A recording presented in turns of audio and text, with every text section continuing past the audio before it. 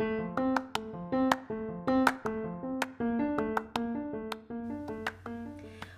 to Bear Creek AG's online service podcast. We're so glad that you tuned in with us today. We upload a new service every Sunday morning at 10:30 a.m., so we look forward to having you tune in with us again. Here's today's message.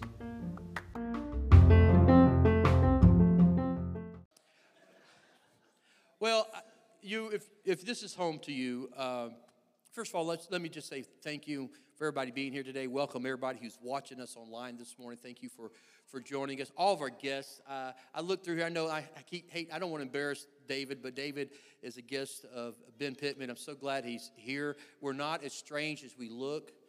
We're actually probably stranger than what we act. But David, so glad that you're here with us this morning. He's here for a special reason, I know, and that's because I finished my series last week on The Next Level. I hope you enjoyed it. It was like 12 or 13 sermons in that, and that's probably the longest series I've ever preached. I think God's just got me in a different place spiritually. I really do. Just to let you know, we're looking at the end of summer, preaching through the book of Acts. Okay, so just let you know what God's laid on my heart. But as I always do when I end a series, I like to take a Sunday, give you a break. And so today is your break from me. And in a way, my break from you, I guess you could say. But we have a young couple in our church who are actually ordained ministers of the Assembly of God. Right now, they're resting. They're taking a time of rest while God has spoken to them about their next God-given assignment, which I'm very excited. Our loss, but the kingdom's gain. And so I just reached out to...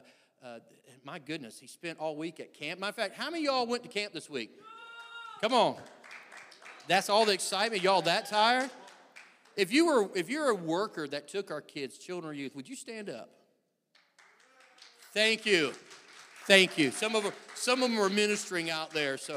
But Ben and Brooke Pittman also served this week at a district for the camp. And he graciously and excitingly said, I would love to and we'll be at camp, but I'm going to put my best effort forward, and I know he has, and I've been praying for him this week.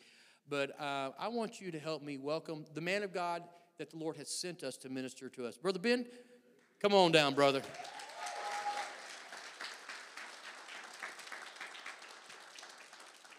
Take your liberty, buddy. Take your liberty. Love you, man. Have fun. Have fun. They're a rough crowd. By the way, he is not from here. I am not. He's from Southport, just to let you guys know. That's...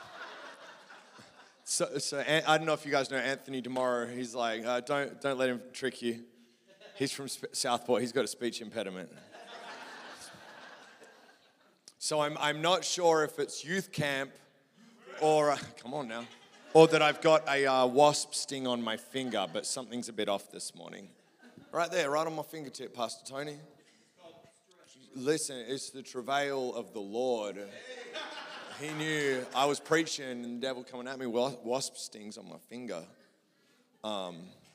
I'm sorry. It's like, okay, so I don't know. Has anyone got anyone in their family that gets giggly when they're tired? Anyone? So I've got a strong filter, right? There are many things that happen in my head that don't make it out my mouth to the glory of God. Yeah. When I get tired, my filter breaks down. So I'm just trying to pull it in a little bit here. Yeah, so Brooke and I, she's not well this morning, so she woke up with a pretty solid fever. And so I'm like, oh, come on, babe. She was negative, COVID negative. We good. I'll do this the whole sermon if you need me to. I was talking to someone on a plane. We were flying in, and we all had to wear masks on the plane. He was from New England area. And he was griping about it. And I'm like, well, don't worry about it. You're in Florida now. There's no COVID in Florida. Like everyone gets sick, but we're pretty sure it's unrelated. And it's okay. I don't know. Anyway, we're going to read the Bible, I promise you. So what Brooke and I are doing, if you look at the history of the church, there are two things that go hand in hand, praying and presenting the gospel.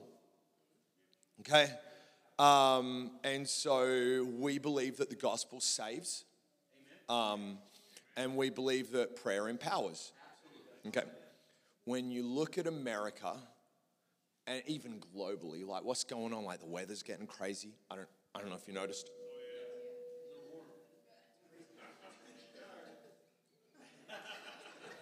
That was a good point, apparently. The world is changing. I mean, it's just crazy stuff. When you read the Bible and you kind of dive into the prophecies that the Bible has to say, it might seem crazy, but stuff's starting to make more sense. You're like, I wouldn't have thought this 10 years ago, but I'm like, I feel like I read this in the Bible. Like that's going on like more and more in my life. And so what Brooke and I are doing is we have committed to join the World Prayer Center in Springfield, Missouri. And we will be training churches on, and it might seem strange to you, on prayer and outreach. Okay, and why is that important? If I were to do a survey of this church right now, I'm not going to do it because I don't want to embarrass anyone. That's not even the point. It's like, how many of you would feel comfortable leading a prayer meeting right now? People would be like, ooh. Like, how many of you would feel comfortable praying out loud? And it's like, okay. Let's talk about prayer then. So we're going to be doing that. We're going to be traveling. We're going to be teaching people about prayer, but not just that, outreach as well. How do I actually share what God's done in my life with other people? How do I share what I'm reading in the Bible with the people around me? So that's what we're committing to. We'll have a prayer center there as well, so people will travel to the prayer center and do that. Honestly, it hasn't even started yet. So I say that, and it could look totally different 12 months from now because it's at inception point currently. So we'll be joining Joe Oden and Brother Rick DeBose, the assistant superintendent, and Joe is a really well-received evangelist that travels all over America. So we'll be working with them. Yeah, excellent. So we're very, very excited to be doing that. We've been in transition for 3 years now, so I don't know if you've done transition before. From one season to another. 3 years is a really long time. But that is not my sermon this morning. That's just we're just getting warmed up. But you guys are used to that. So if you will, to open your Bibles, going to go Matthew, Mark, Luke, John chapter 14. I said 14. I mean 4, verse 14. John chapter 4, verse 14. 13. Let's read 13 as well. John chapter 4, verse 13 and 14. Give you just a moment. All right, and this is what it says. Jesus said to her, "Everyone who drinks of this water will be thirsty again, but whoever drinks of the water that I will give him will never be thirsty again. The water that I will give him will become in him a spring of water welling up to eternal life." All right, that's what we're talking about this morning. Let's say a quick word of prayer and present this morning to the Lord. Jesus, you're good. And all you do is good.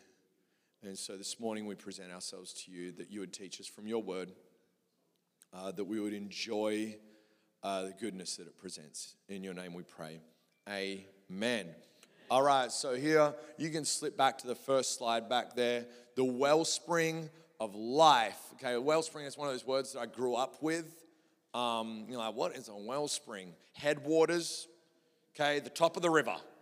Where does the river come from? That's what we're talking about. All right, there we go. And so,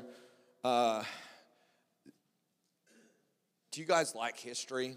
Doesn't matter. We're going to do it anyway. All right, so who's heard of David Livingstone? Okay, so David Livingstone was famous for two things. All right, so about 1850s, 40s, 50s, that's when he was doing his thing. He was the most famous African explorer of his era. Okay, and he was in the southern part of Africa. As a young boy, he was born into extreme poverty. At 7 and 8 years old, he was working at the factory, sun up to sundown. And in that time, taught himself Latin, Greek, and Hebrew before the age of 13.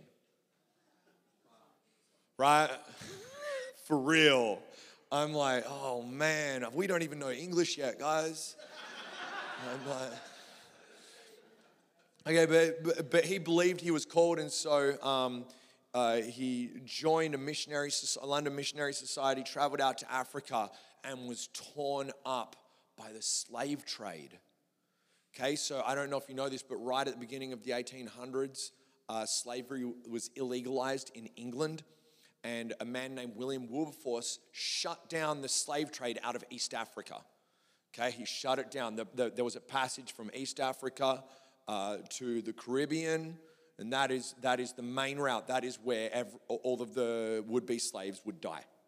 It's called the Middle Passage. They would all die on the Middle Passage, traveling from Africa to the Caribbean. William Wilberforce and his people in Parliament illegalized that trade route, which in turn stopped the slave trade out of Africa. What it did, though, is it moved west to the west part of Africa out of Zanzibar, okay, it's an island off of West Africa. And so the slave trade re-erupted from there. And so what Livingstone did is he petitioned and petitioned until he shut it down, and he worked with the kings in Africa to shut down the slave trade out of West Africa. So that's the thing he was famous for. The other thing is that he was a remarkable explorer. All the white people he brought on his team hated him. He was too hard, too aggressive, too opinionated.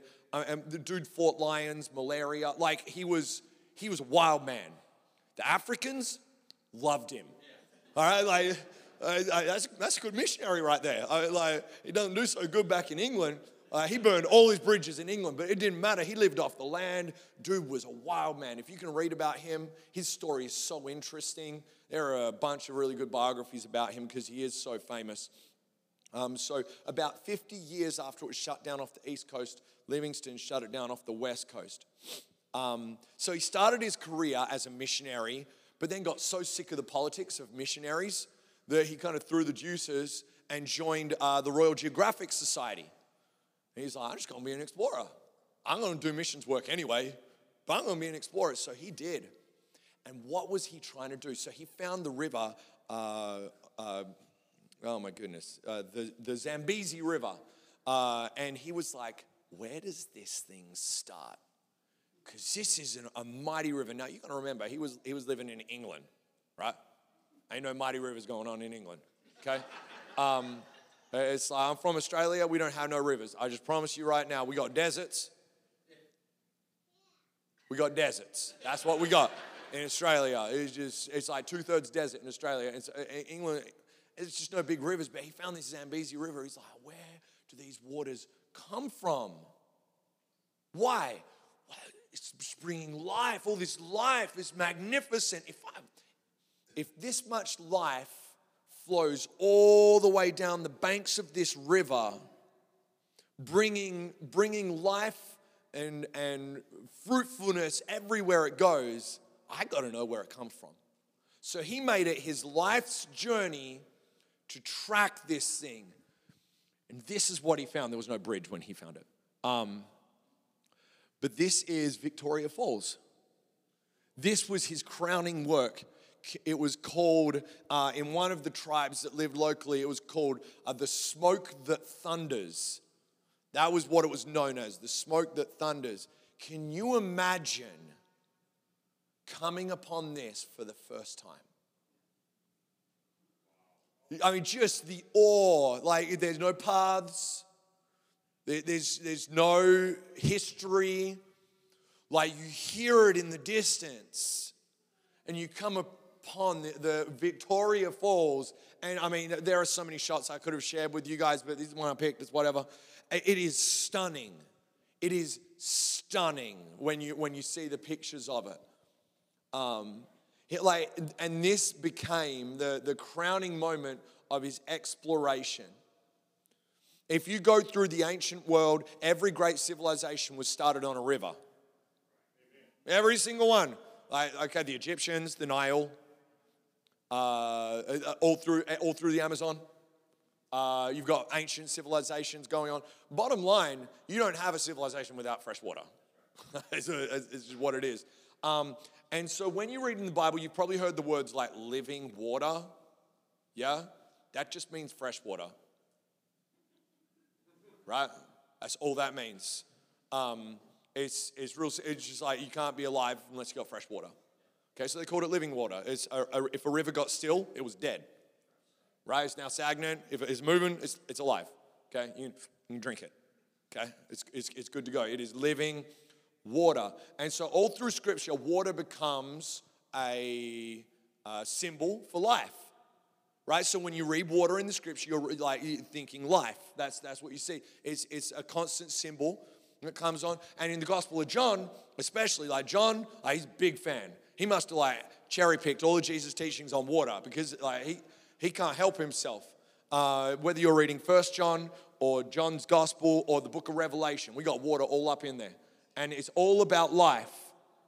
And wherever the water flows, it brings life.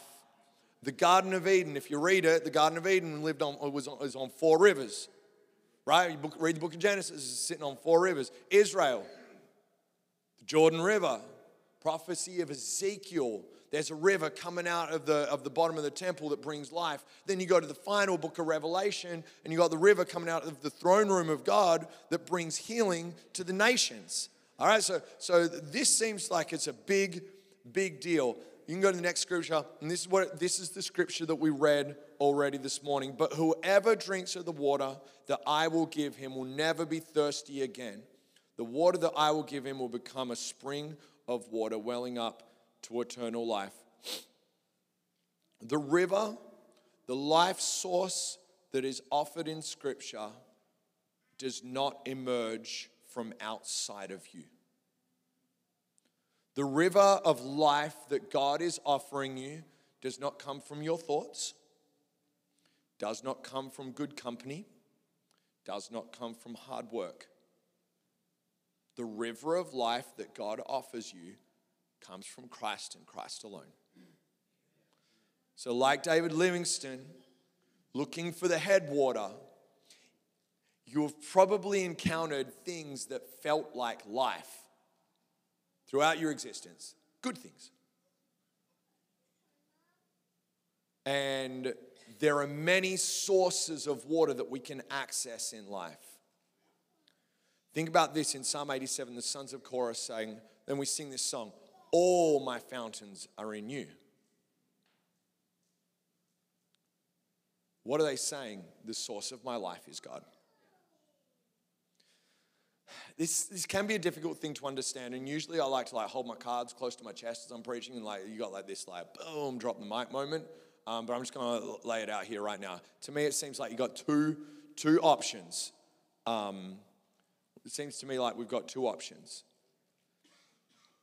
We receive life from the good things we enjoy.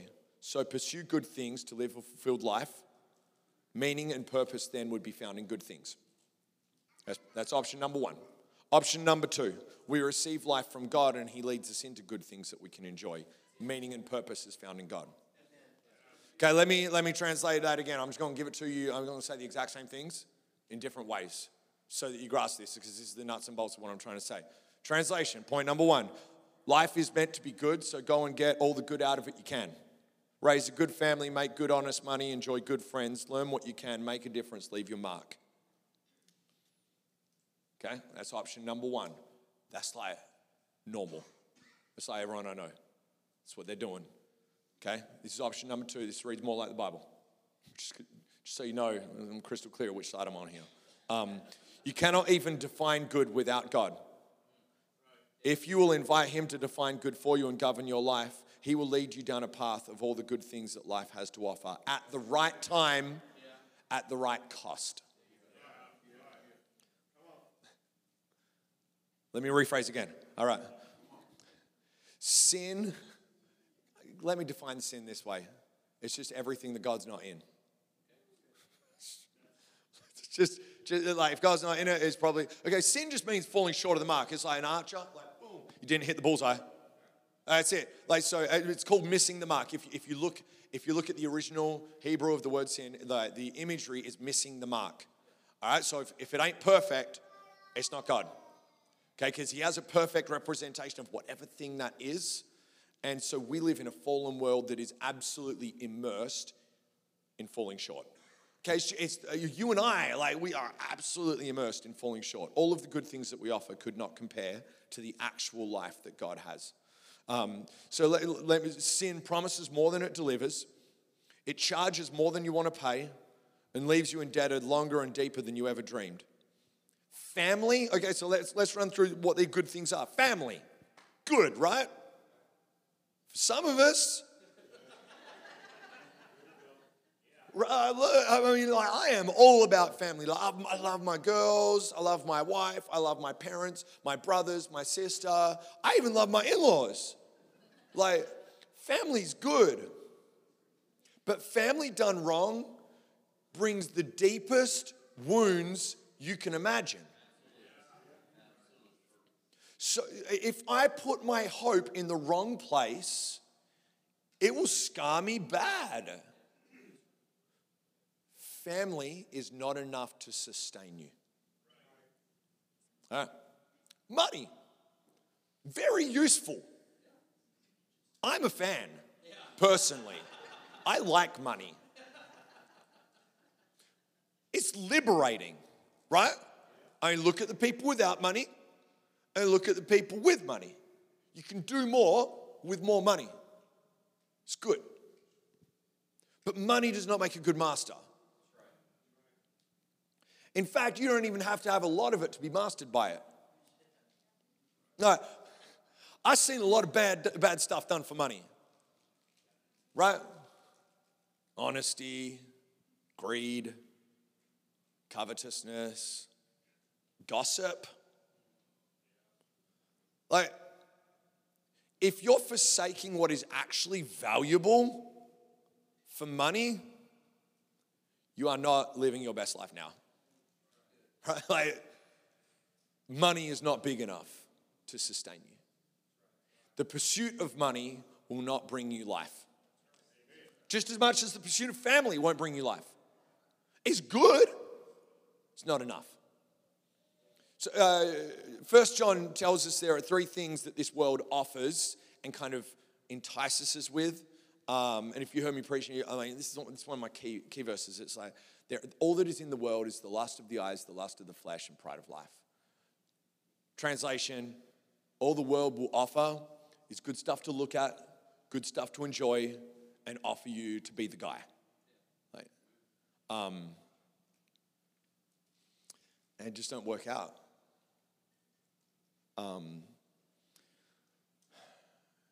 You find stuff to look at, it won't be enough. You find stuff to enjoy, it won't be enough. You climb to the top of the ladder, you find out that it was leaning on the wrong wall. Life is not working out for so many people the way we thought it would.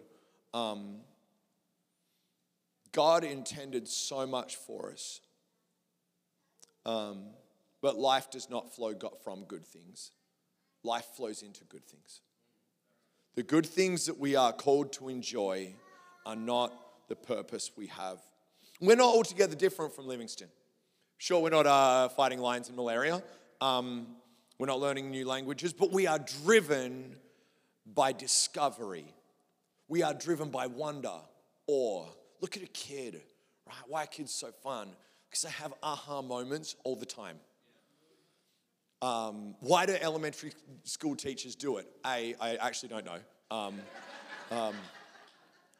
But they don't know.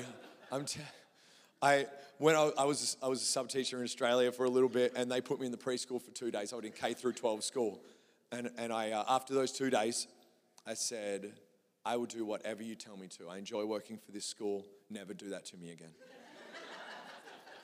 I will do whatever you tell me to do, but please never do that to me ever again. But it's those discovery moments, right? Why is being a dad so fun, or being a mom so fun, or auntie, grandparent? It's those moments, right? We are born for discovery. Problem is, guys, we're discovering all the wrong things. You look upstream and you're like, where's this come from? Instead of settling on the bank and being like, I'm going to eat the fruit of this tree. That's cool. That's good. It's not enough. We're meant to go up the river and find out where it's all coming from. That's what we're meant to be doing with the life that we've been offered. So could it be that we have actually been aiming at the wrong thing all this time? For some of us, literally our whole life, we have been aiming at the wrong thing. We've been sitting on the bank, kind of wondering what's upstream, but never really caring enough to go and get it. And wondering why we're feeling so dissatisfied. When we look at Jesus' interaction here with the Samaritan woman, I actually think that we get some pretty good answers. And so we're going to read through the story, the the Samaritan woman, her interaction with Jesus in John chapter 4, and we're going to jump through it. So the first thing we're going to see here is that life reflects spiritual reality. Life reflects spiritual reality. It seems to me that the spiritual unseen world around us is not just real. There's not just an unseen world that's real. Actually, the unseen world is the source of the world that we have. It's more real. Jesus takes something as simple as and necessary as thirst, like needing a drink, to describe the deepest need and most clear spiritual reality we have. Okay, so let's go to John chapter 4, and we are going to start in verse 1. Yes, we are. We're going to start in verse 1. And this is what it says. You can go to the next slide. That way we can have it on the screen. Good deal. All right, here's what it says. Now, when Jesus learned that the Pharisees had heard that Jesus was making and when Jesus learned that the Pharisees had heard that Jesus was making and baptizing more disciples than John, although Jesus himself did not baptize but only his disciples, he left Judea and departed again for Galilee. And he had to pass through Samaria. So he came to a town of Samaria called Sychar, near the field that Jacob had given to his son Joseph. Jacob's well was there. So Jesus, wearied as he was from his journey, was sitting beside the well at about the 6th hour. Pause. So Jesus did not have to go through Samaria. In fact, no one went through Samaria. Okay, I don't want to make light of like a pretty harmful topic, but in a lot of cities, if you're white, there's places you don't go. If you're black, there's places you don't go. If you're Hispanic, there's places you don't go. If you're Asian, there's places you don't go. It's unfortunate and it's wrong, but it is the world we live in. All right, there are times and places that you do not go if you look a certain way. Why? Because people are racist. That's why. And Jesus did it. That's what he did. He was a Jew going up in Samaria, and keep reading. Keep reading. It's funny. It's funny. If you read this story with attitude, it's actually a pretty funny story. Okay. So a woman from Samaria came to draw water. Jesus said to her, "Give me a drink." I'm sure there's a cultural understanding here. I ain't never tried that before. Just once. I was married to her. It still didn't work. All right. For his disciples had gone away into the city to buy food. The Samaritan woman said to him, "How is it that you, a Jew, is asking for a drink from me, a woman of Samaria?" For Jews had no dealings with Samaritans. Can you catch it?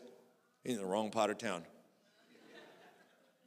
Right? Like that is the expectation. All right. And he's like, and Jesus said, "If you knew the gift of God and who it was that was saying to you, 'Give me a drink,' you would have asked him and he would have given you living water."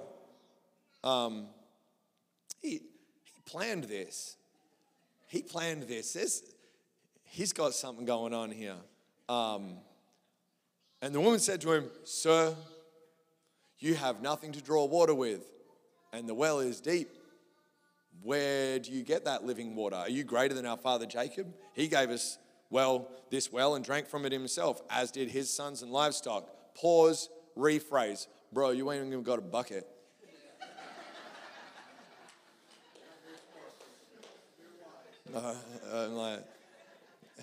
That's what she just said to him. And he said, everyone. It's like Jesus isn't even like paying attention to the words she's saying. That's what it's like. Read what he says next. Everyone who drinks of this water will get thirsty again. But whoever drinks of the water that I give will never be thirsty again. The water that I give will become a spring of water welling up to eternal life. And the woman said to him, Sir, give me this water so that I will not be thirsty or have to come here to draw water. Pause, rephrase. I can actually, I'm a high school teacher. Some students roll their eyes. Some students roll their eyes with their entire body. That is what I imagine happened in this moment. Man, if you're going to give me the Bobby Boucher high quality H2O, go ahead and give it to me now. Otherwise, get out of my way. Let me get on with my day. Let me get my bucket. It's hot. I don't want to do this stupid job again. So if you got some of that Bobby Boucher water, I don't know if any of you seen the water boy. That is some high quality H2O. Like, that's what he's offering here. And for those who don't know, just keep moving, all right? Just keep moving with me. She's like, I'd love to never draw water from this well again. Ain't nobody giving water that can't make you thirsty again. That's not a thing. Look, this woman is thinking well water. Jesus knows she thinks well water. He's not dumb. So sometimes when you watch these Jesus movies, it's like, woman, I offer you water that will well up to eternal life. And she's like, well, Lord, give me this water.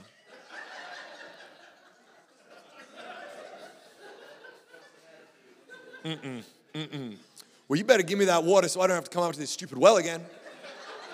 Otherwise, keep moving, man. She didn't believe him.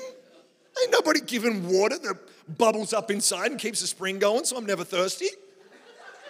That's crazy talk.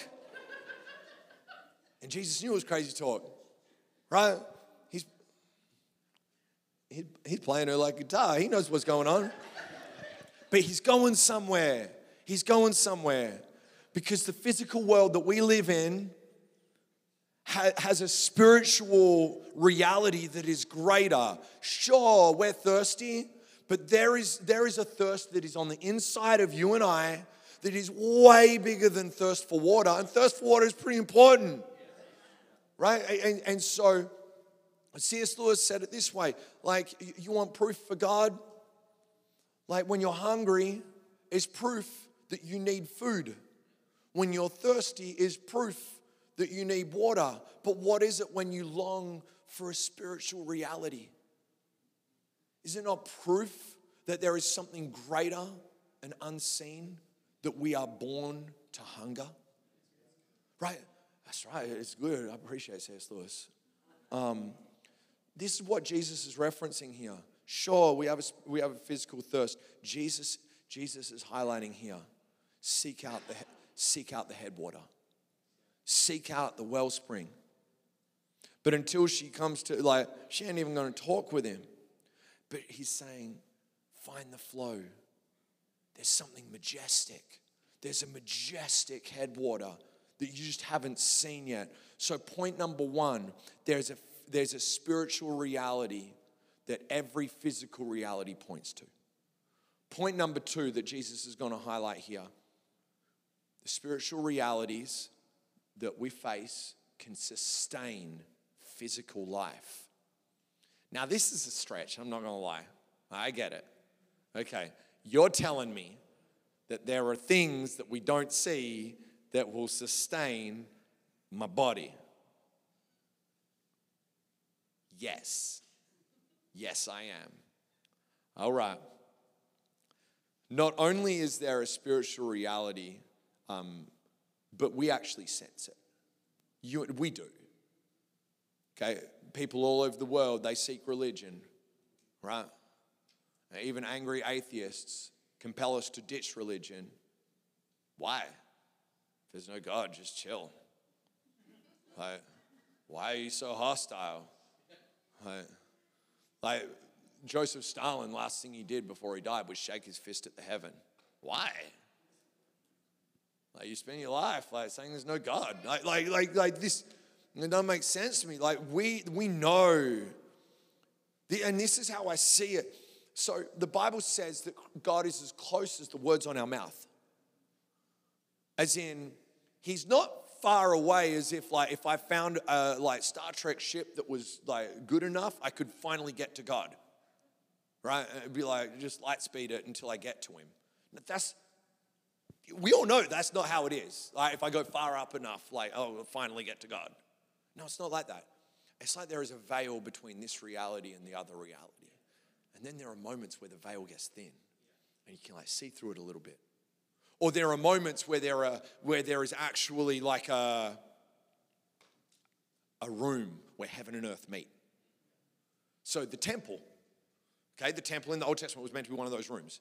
The tabernacle that God instructed Moses to build in the wilderness, Christ himself was one of those places where heaven and earth met. In fact, the church, your body, is a place, according to Scripture, where heaven and earth meet. And we have been placed here to change the world. Right, so that's what it is. So we creep between the veil of heaven and earth, bringing life to this earth. Stewards, if you will, of the world that you and I live in. And that is the world that we live in. So let's go to the Scripture and see how Jesus breaks it down. So Jesus said, you can put on the next one. Yeah, so Jesus said to her, go, call your husband, come here. The woman answered, I don't have a husband. Jesus said to her, you're right in saying you don't have a husband. For you've had 5 husbands. One you have now is not your husband. What you've said is true. The woman said to him, sir, I perceive you're a prophet. Our fathers worshipped on this mountain, but you say that Jerusalem is the place that we ought to worship. Okay, so teenagers, help me out for a second. Do you still say someone is thirsty when they can't handle being single? A little bit? Okay, so if you'll be like, oh man, he thirsty, or she thirsty. Okay, it's a little bit, okay. So that was just after me. So it was a thing just after I got out of high school. There are many reasons that someone is thirsty. I mean, just eyeing the room. In a sexual way, right? There are many reasons. Money, power, sex. That's one of the reasons that people do it. Influence. Think of Solomon. Habit. You just always did. There are lots of reasons. And this woman, for whatever reason, had gone through 5 husbands. Now, in her time, that was probably because they kept divorcing her. Because woman didn't have any right to divorce her husband in those days. So she kept getting divorced. And so she hung up the phone. She just moved in with this guy. She's like, I'm done with marriage. She wanted a man. She needed a man. But she did not anymore need marriage. Sir, whenever it says sir, I sense sarcasm. I don't know if I'm reading it wrong, but sir, I perceive you're a prophet. All right, bro, so you're a prophet. I get it. Almost like she's ready to be judged now, because that is her experience of the church. Right? Holy man, right, 5 husbands. Sweet, God, strike me dead. She's done. She is done with life. She has been chewed up and spat out. She has been offered promises and none of them have come true. Like, I mean, we got a Mickey Mouse generation now. Like, shoot for the stars, maybe you'll get the moon. You can be anything you want to be. As it turns out, we can't. And life is hostile, and this world was bred to destroy us. Right? And we're wondering why people are like running back to mum and dad with their tails between their legs. Because the world was nothing like what they expected. And they were not prepared for the hostility that this world is.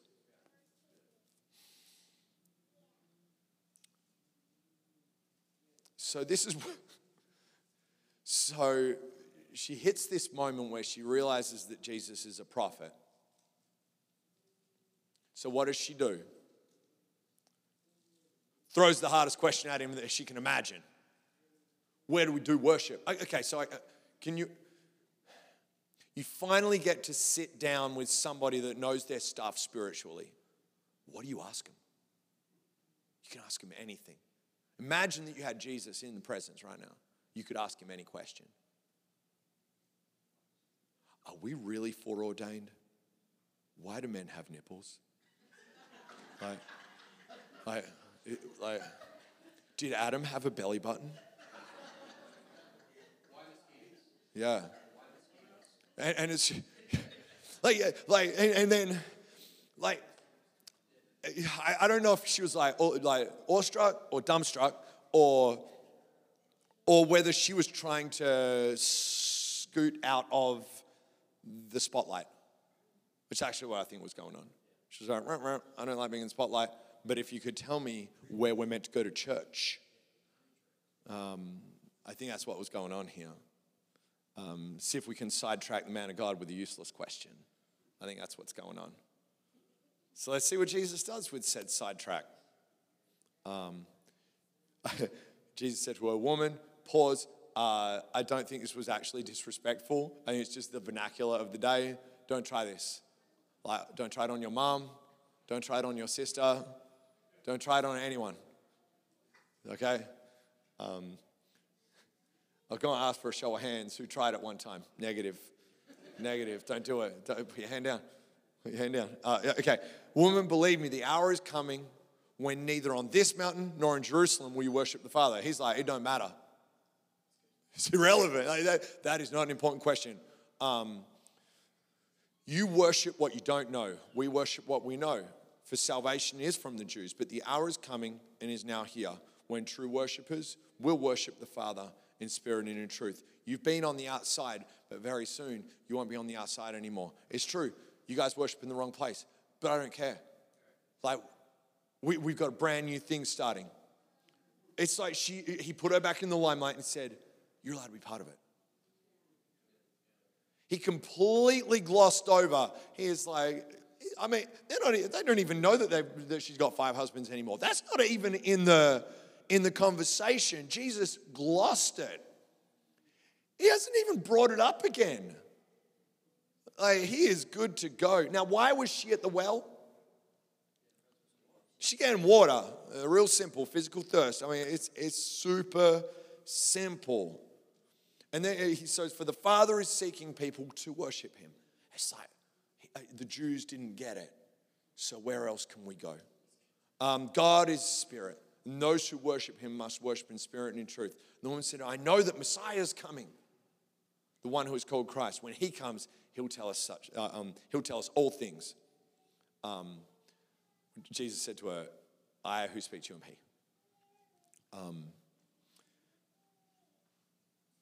So she was like, yeah.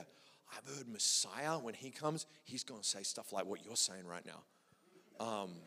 I think actually that he's going to sound a lot like this.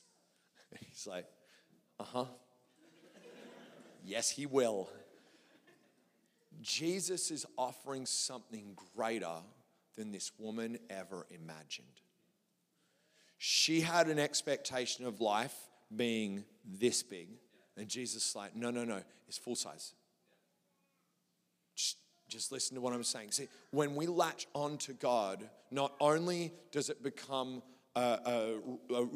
like living water on the inside of us to sustain us, it actually supplies what we need for life. So is there any way of having life without a great change? Turning around. Humility.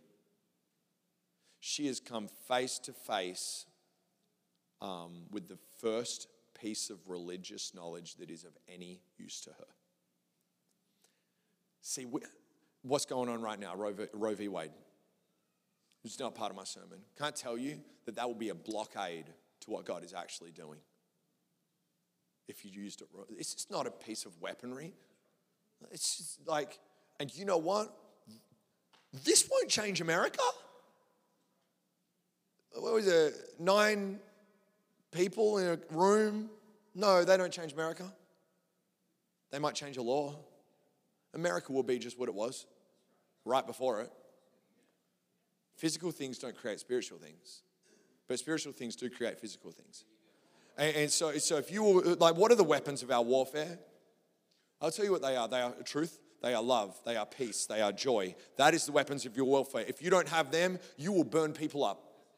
And you will torch people in the name of Jesus and they will hate him. Man, I'm just like, I'm going to be honest with you. This affected me very little. This has affected me very little. I feel for people. There are people marching in this. I feel for them. I do. And this, it's not going to be easier now. It's not going to be harder now. The exact same doors are open now as they were before. You either share the life you've been given or you don't. Laws can't restrict that. I mean, it might be illegal, but it don't mean you can't do it. Like love, you can keep loving people. Joy, have at it. Like, let's go. Like, the weapons of our warfare have not changed. In fact, maybe they've just become more important so that I can actually represent Christ in this world. That if he has changed my life, there is something worth sharing. Last point here. Life flows out of a relationship and encounter with Christ. So I find the headwater when I actually find Christ. 5 really good questions that are insufficient for life change. At best, these questions, when asked alone, will leave you dissatisfied and splintered. Jesus, I give you my friends. Good, not enough. Jesus, take my desires. Excellent, not enough. Jesus, take my mind. Good. Jesus, take my purpose. Also good. Jesus, help me control myself. Good. Jesus, take my school or work. Each one of those questions, when asked alone, will only leave you splintered. Think of it this, okay. I go and minister in jail sometimes. This is very relevant. Because you go to the faith-based dorm. What can I tell you about the faith-based dorm? Whatever they got ain't working. Just think about it. They're in jail and they're Christians. It's not working. Okay. So I asked them this question. I'm like, so let's just say, for simplicity's sake, that life is broken up into 3 fields. What I think, what I feel, what I do. Right? What I think, feel, do. It can get more complex than that, but for the moment, let's just keep it there. What I think, what I feel, what I do. So when I think is Godward, what I do is Godward, but what I feel, I don't have any desire. What I think and what I do is going to lag real quick. Right? Does that make sense? It's going to dissipate. Okay, so I can do something that I don't want to do for that long. Before I'm like throwing in the towel, being like, juices to this. Man, so you go to church for like 3 weeks. You're like, I really don't want to be here. Well, when you're a grown person, you can stop going.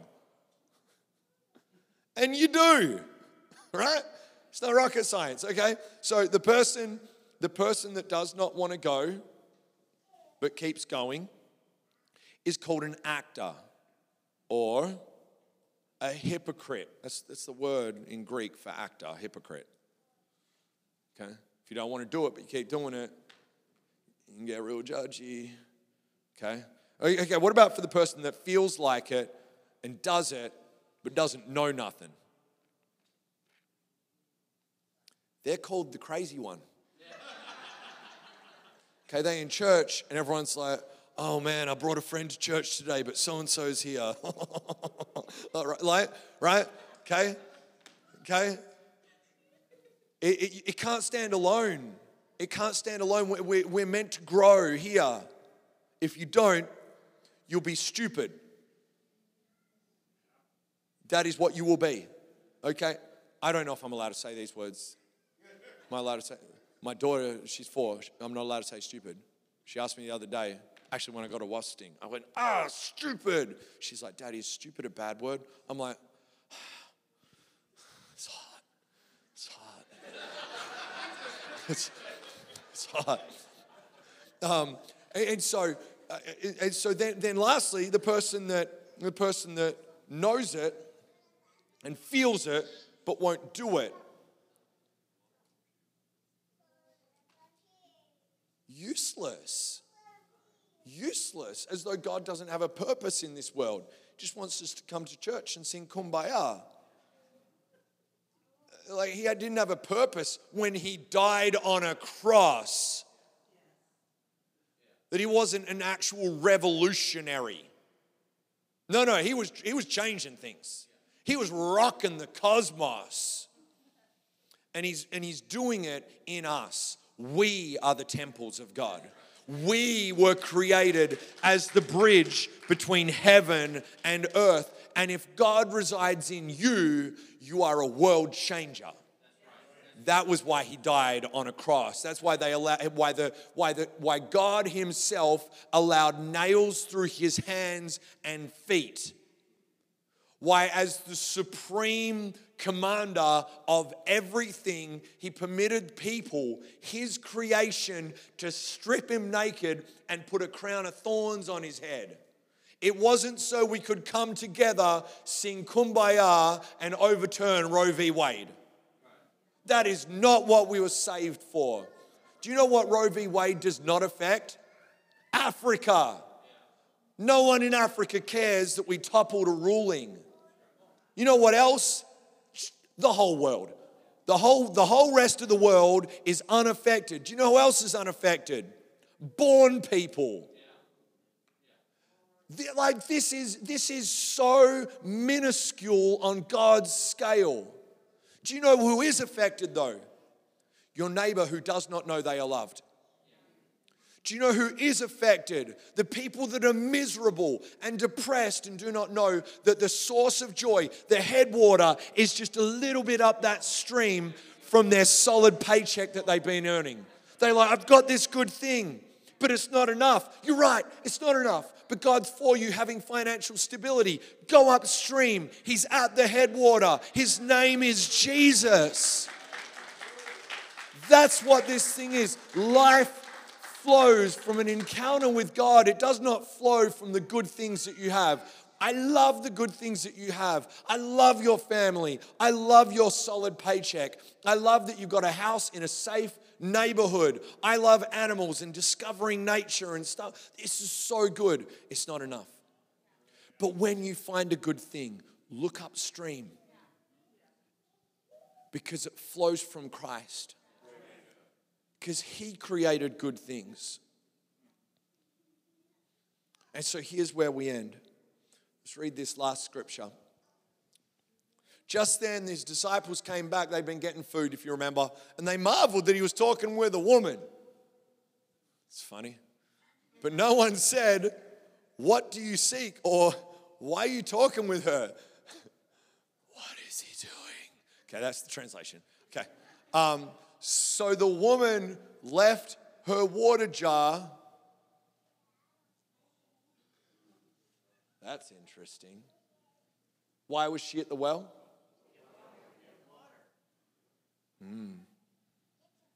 Could probably preach that.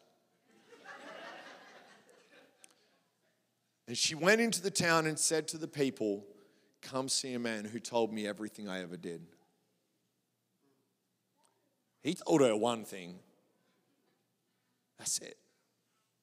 That's weird. Can this be the Christ? And they went out of the town and were coming to him. We are so content with the scraps from the world's table, when life, peace, joy, love, truth, they are able to fulfill you, and they are able to give you endurance in this hostile world that you and I live in.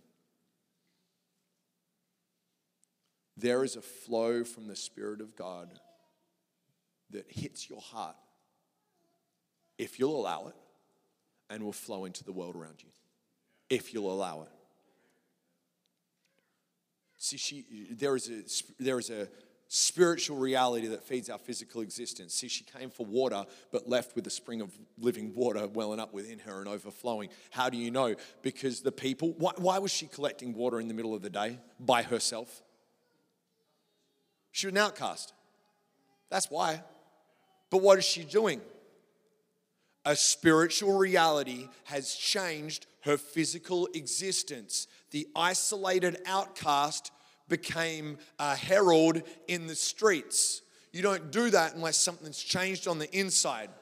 You can't take a shy kid and all of a sudden get him pumped about speaking to a crowd.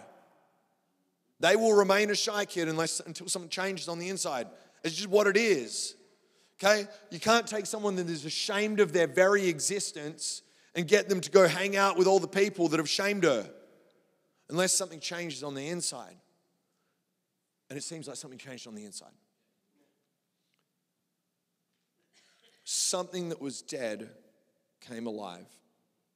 And band, you can come up so we can wrap this thing up. This is what is available to us today. Life. Good life. Life that you can be proud of. That is available to you today.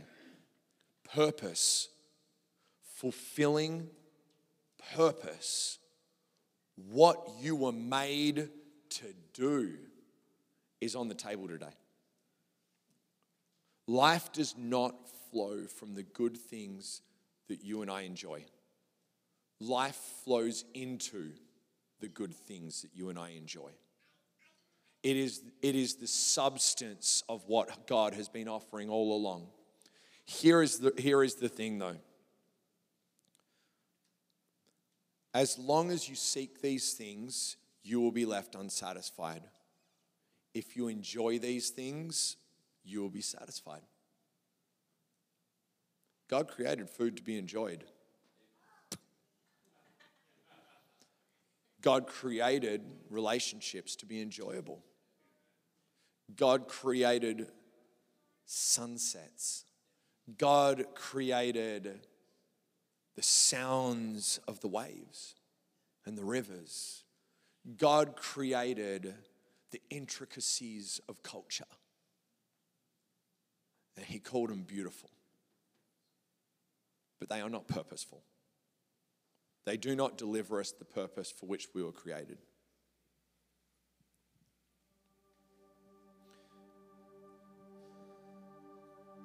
So I think we find ourselves in a similar place to Livingston. If he found a small little tide pool that was flowing into the Zambezi, do you think he would have dropped to his knees weeping, being like, I found it, I found the headwaters? That's crazy. No, he would have been like, that's interesting, and kept moving. Saw a little fish in there, he's like, oh, that's enjoyable. And he would have kept moving. This is what you need to do with the good things that you enjoy. Be like, that was enjoyable. Keep moving. Go find the headwater. Go find the source of the life that you have. Like, don't get content with good things. Like, go get the source. Go find the source of all life. Okay? Financial security, excellent. It's not the headwater. Healthy relationships, excellent. Not the headwater. Good times, excellent. Not the headwater. Romance, good times, not the headwater. Bromance. I don't know what you call it with ladies, but bromance. Good. Not the headwater, right? Science and nature, personal health, eternal life in Christ. Where you go when you die is not the headwater. John 17:3 says, this is eternal life, that you would know God and Jesus Christ, whom he has sent. That's eternal life. Life in Christ. That is eternal life. This is what I want you to do. I just want you to bow your heads, close your eyes for a second. I just want you to take a quick inventory of the good things you have and ask yourself this question: have I been seeking these things? Have they been the source of my existence? Just take quick stock.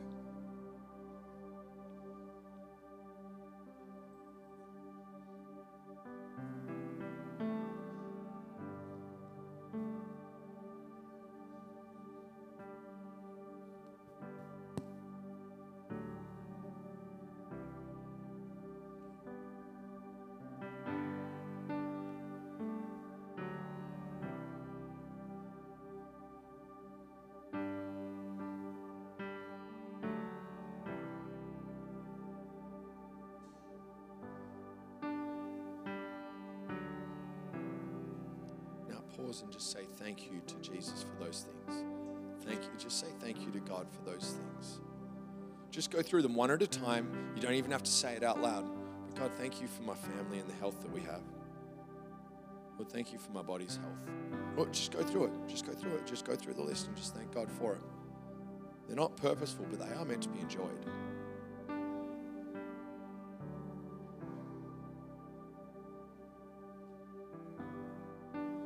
As Alex and the team lead us, just stay in that position of prayer for just a second, allowing those things to just kind of permeate and start to challenge your mind where you sit, to seek that headwater, to seek the source of all life for yourself, just in that position of prayer as they lead us in this one song. A creation suddenly articulate with 1,000 tongues to lift one cry. Then from north to south and east to west, we hear Christ be magnified.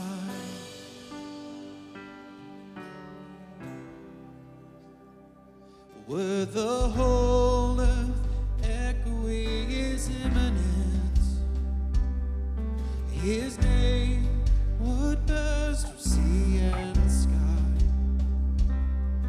From rivers to the mountain tops, we'd hear Christ be magnified.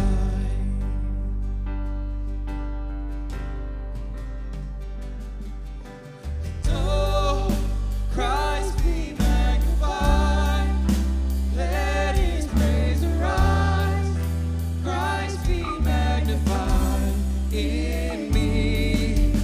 Oh, Christ be magnified from the altar of my life. Christ be magnified in me. So here's my question. What is stopping you from searching out the wellspring? What is stopping you? Jesus described it this way when he came on the scene preaching. He said, repent and believe the gospel. This is an overhaul. This is an 100% an overhaul. What I'm talking about is there is one way that is normal, and then there is Jesus' way. It is completely antithetical to the way that the world operates. It is completely antithetical to our natural state, I would even say. That we seek out these things that we enjoy, that we enjoy, and they actually overtake us to the point that they end up costing us our soul. Maybe you've never sought out Jesus ever. Maybe you've never sought out Jesus ever. That you've never done that thing where you do the overhaul. You completely change your approach to life. Today's a good day for it. Maybe you have, but you realize there's out of whack.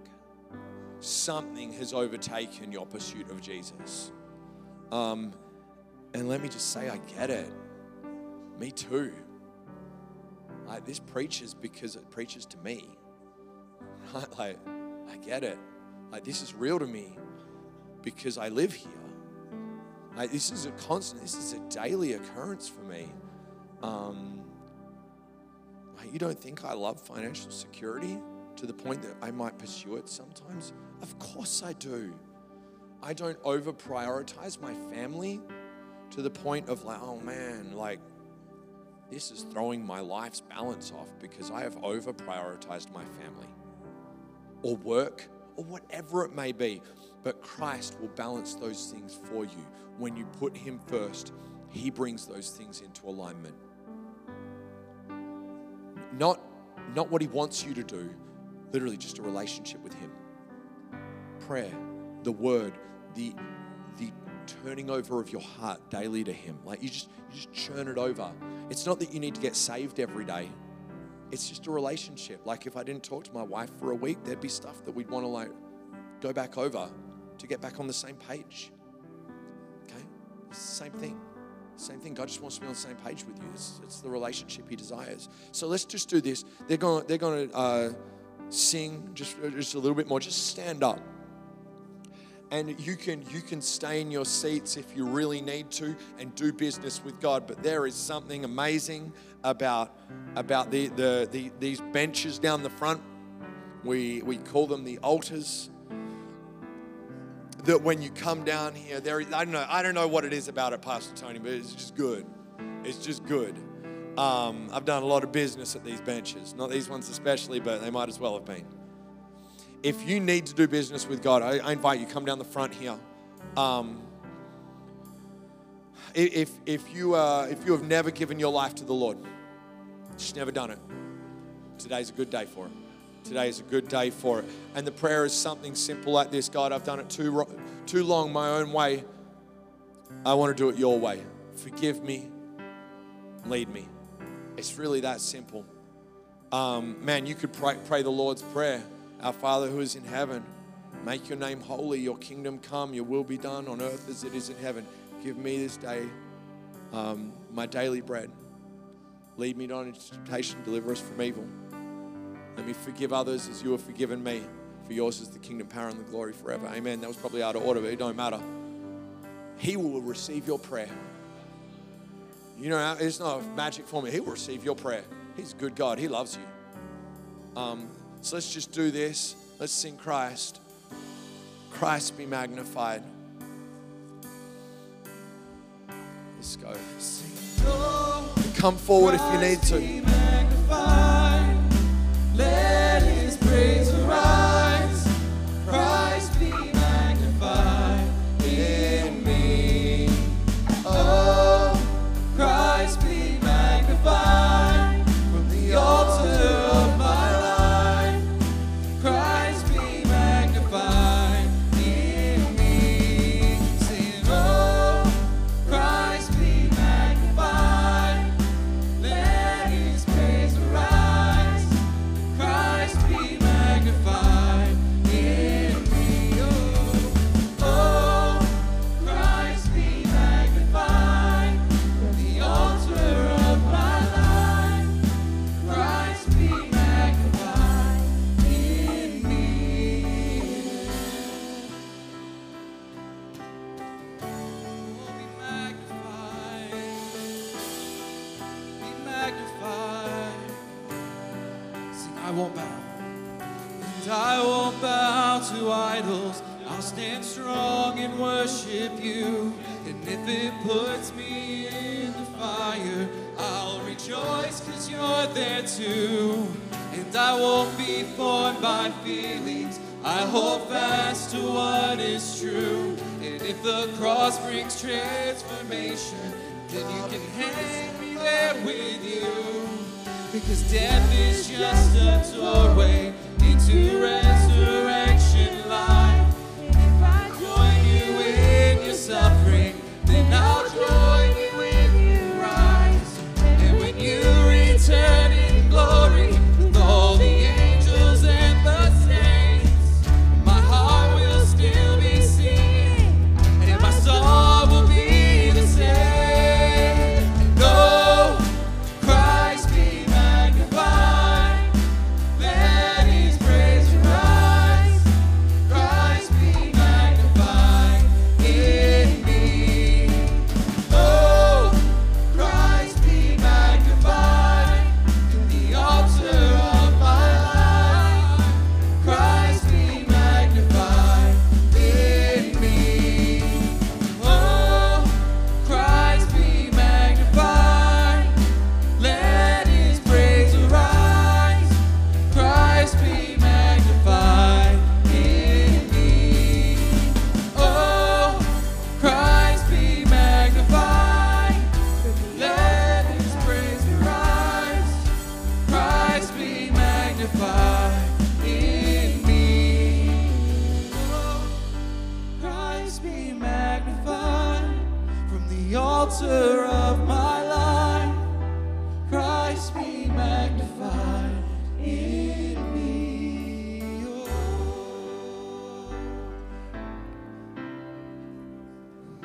I want us to sing that chorus again. And I want you to block out everybody else in the room. Use your imagination if you have to. Visualize Christ standing right in front of you and you're having that personal conversation. Make it personal this morning. I know I am. I have. Thank you, Pastor, for challenging even me today.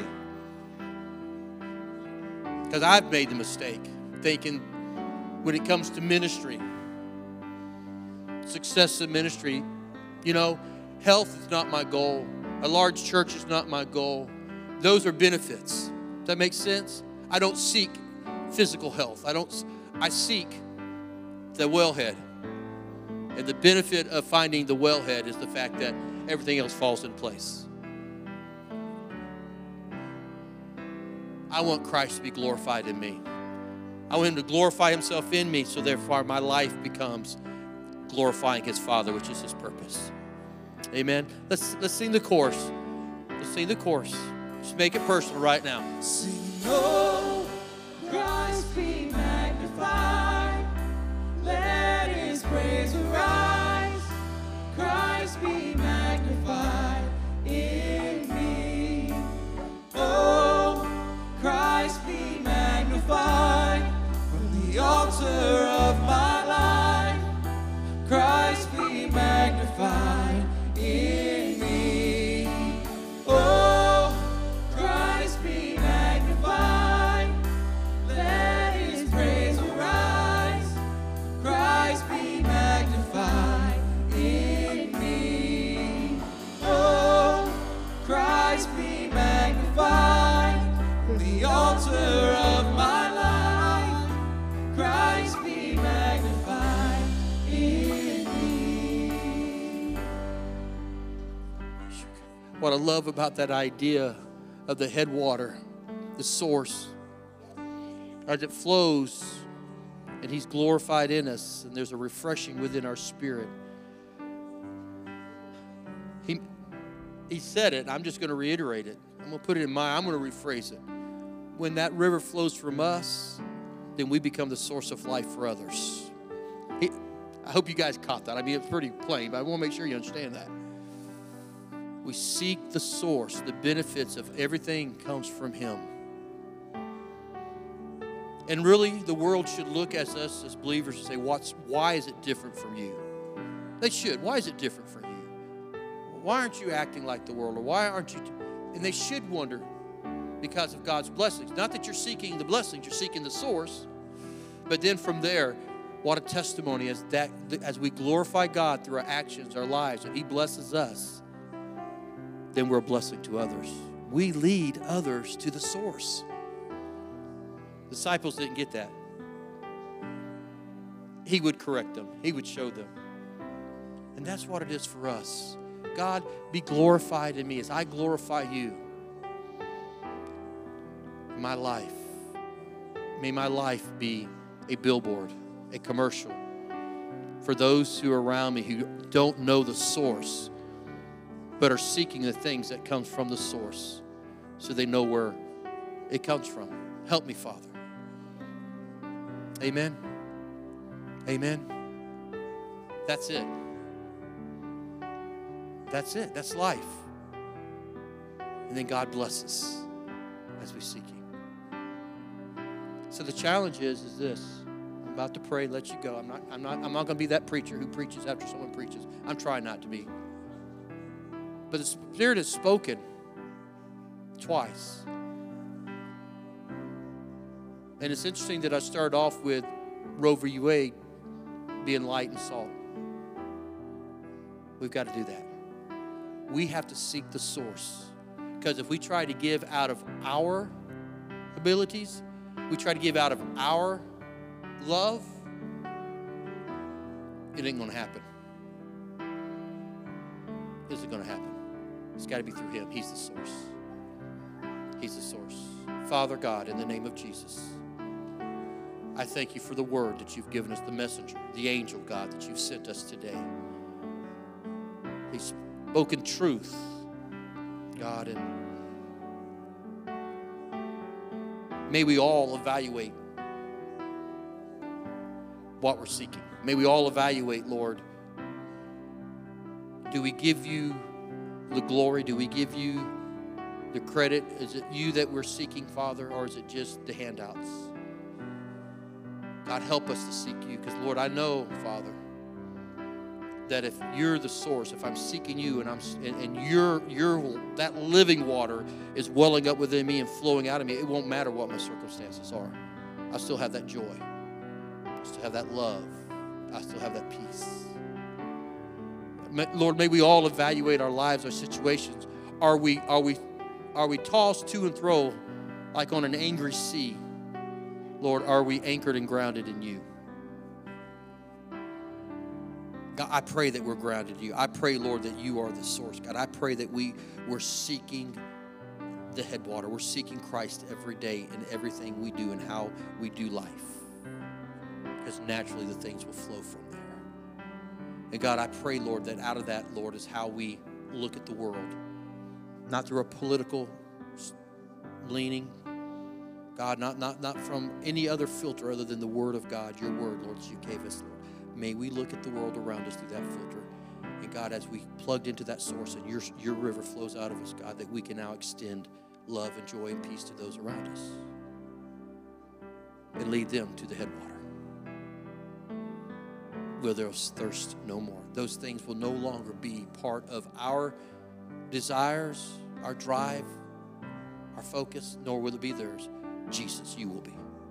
And Lord, I pray that, God, that my life, everything about it says I focus on you. I'm focused on you. I'm seeking you in everything. Just to once again drink of that refreshing water that flows from the headwater. Thank you, Father.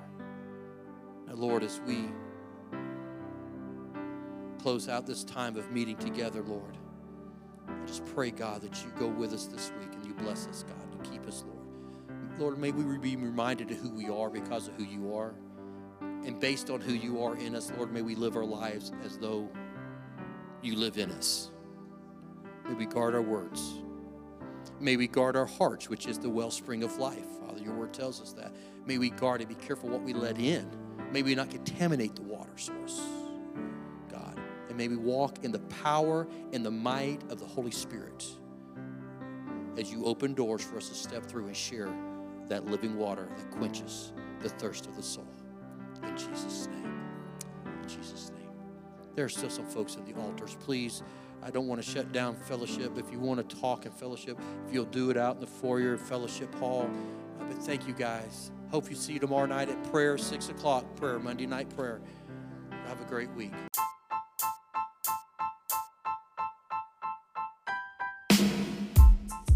Thank you for joining our podcast. Here at Bear Creek AG, our goal is to help others know God, find freedom, discover their purpose, and make a difference. Have a great week.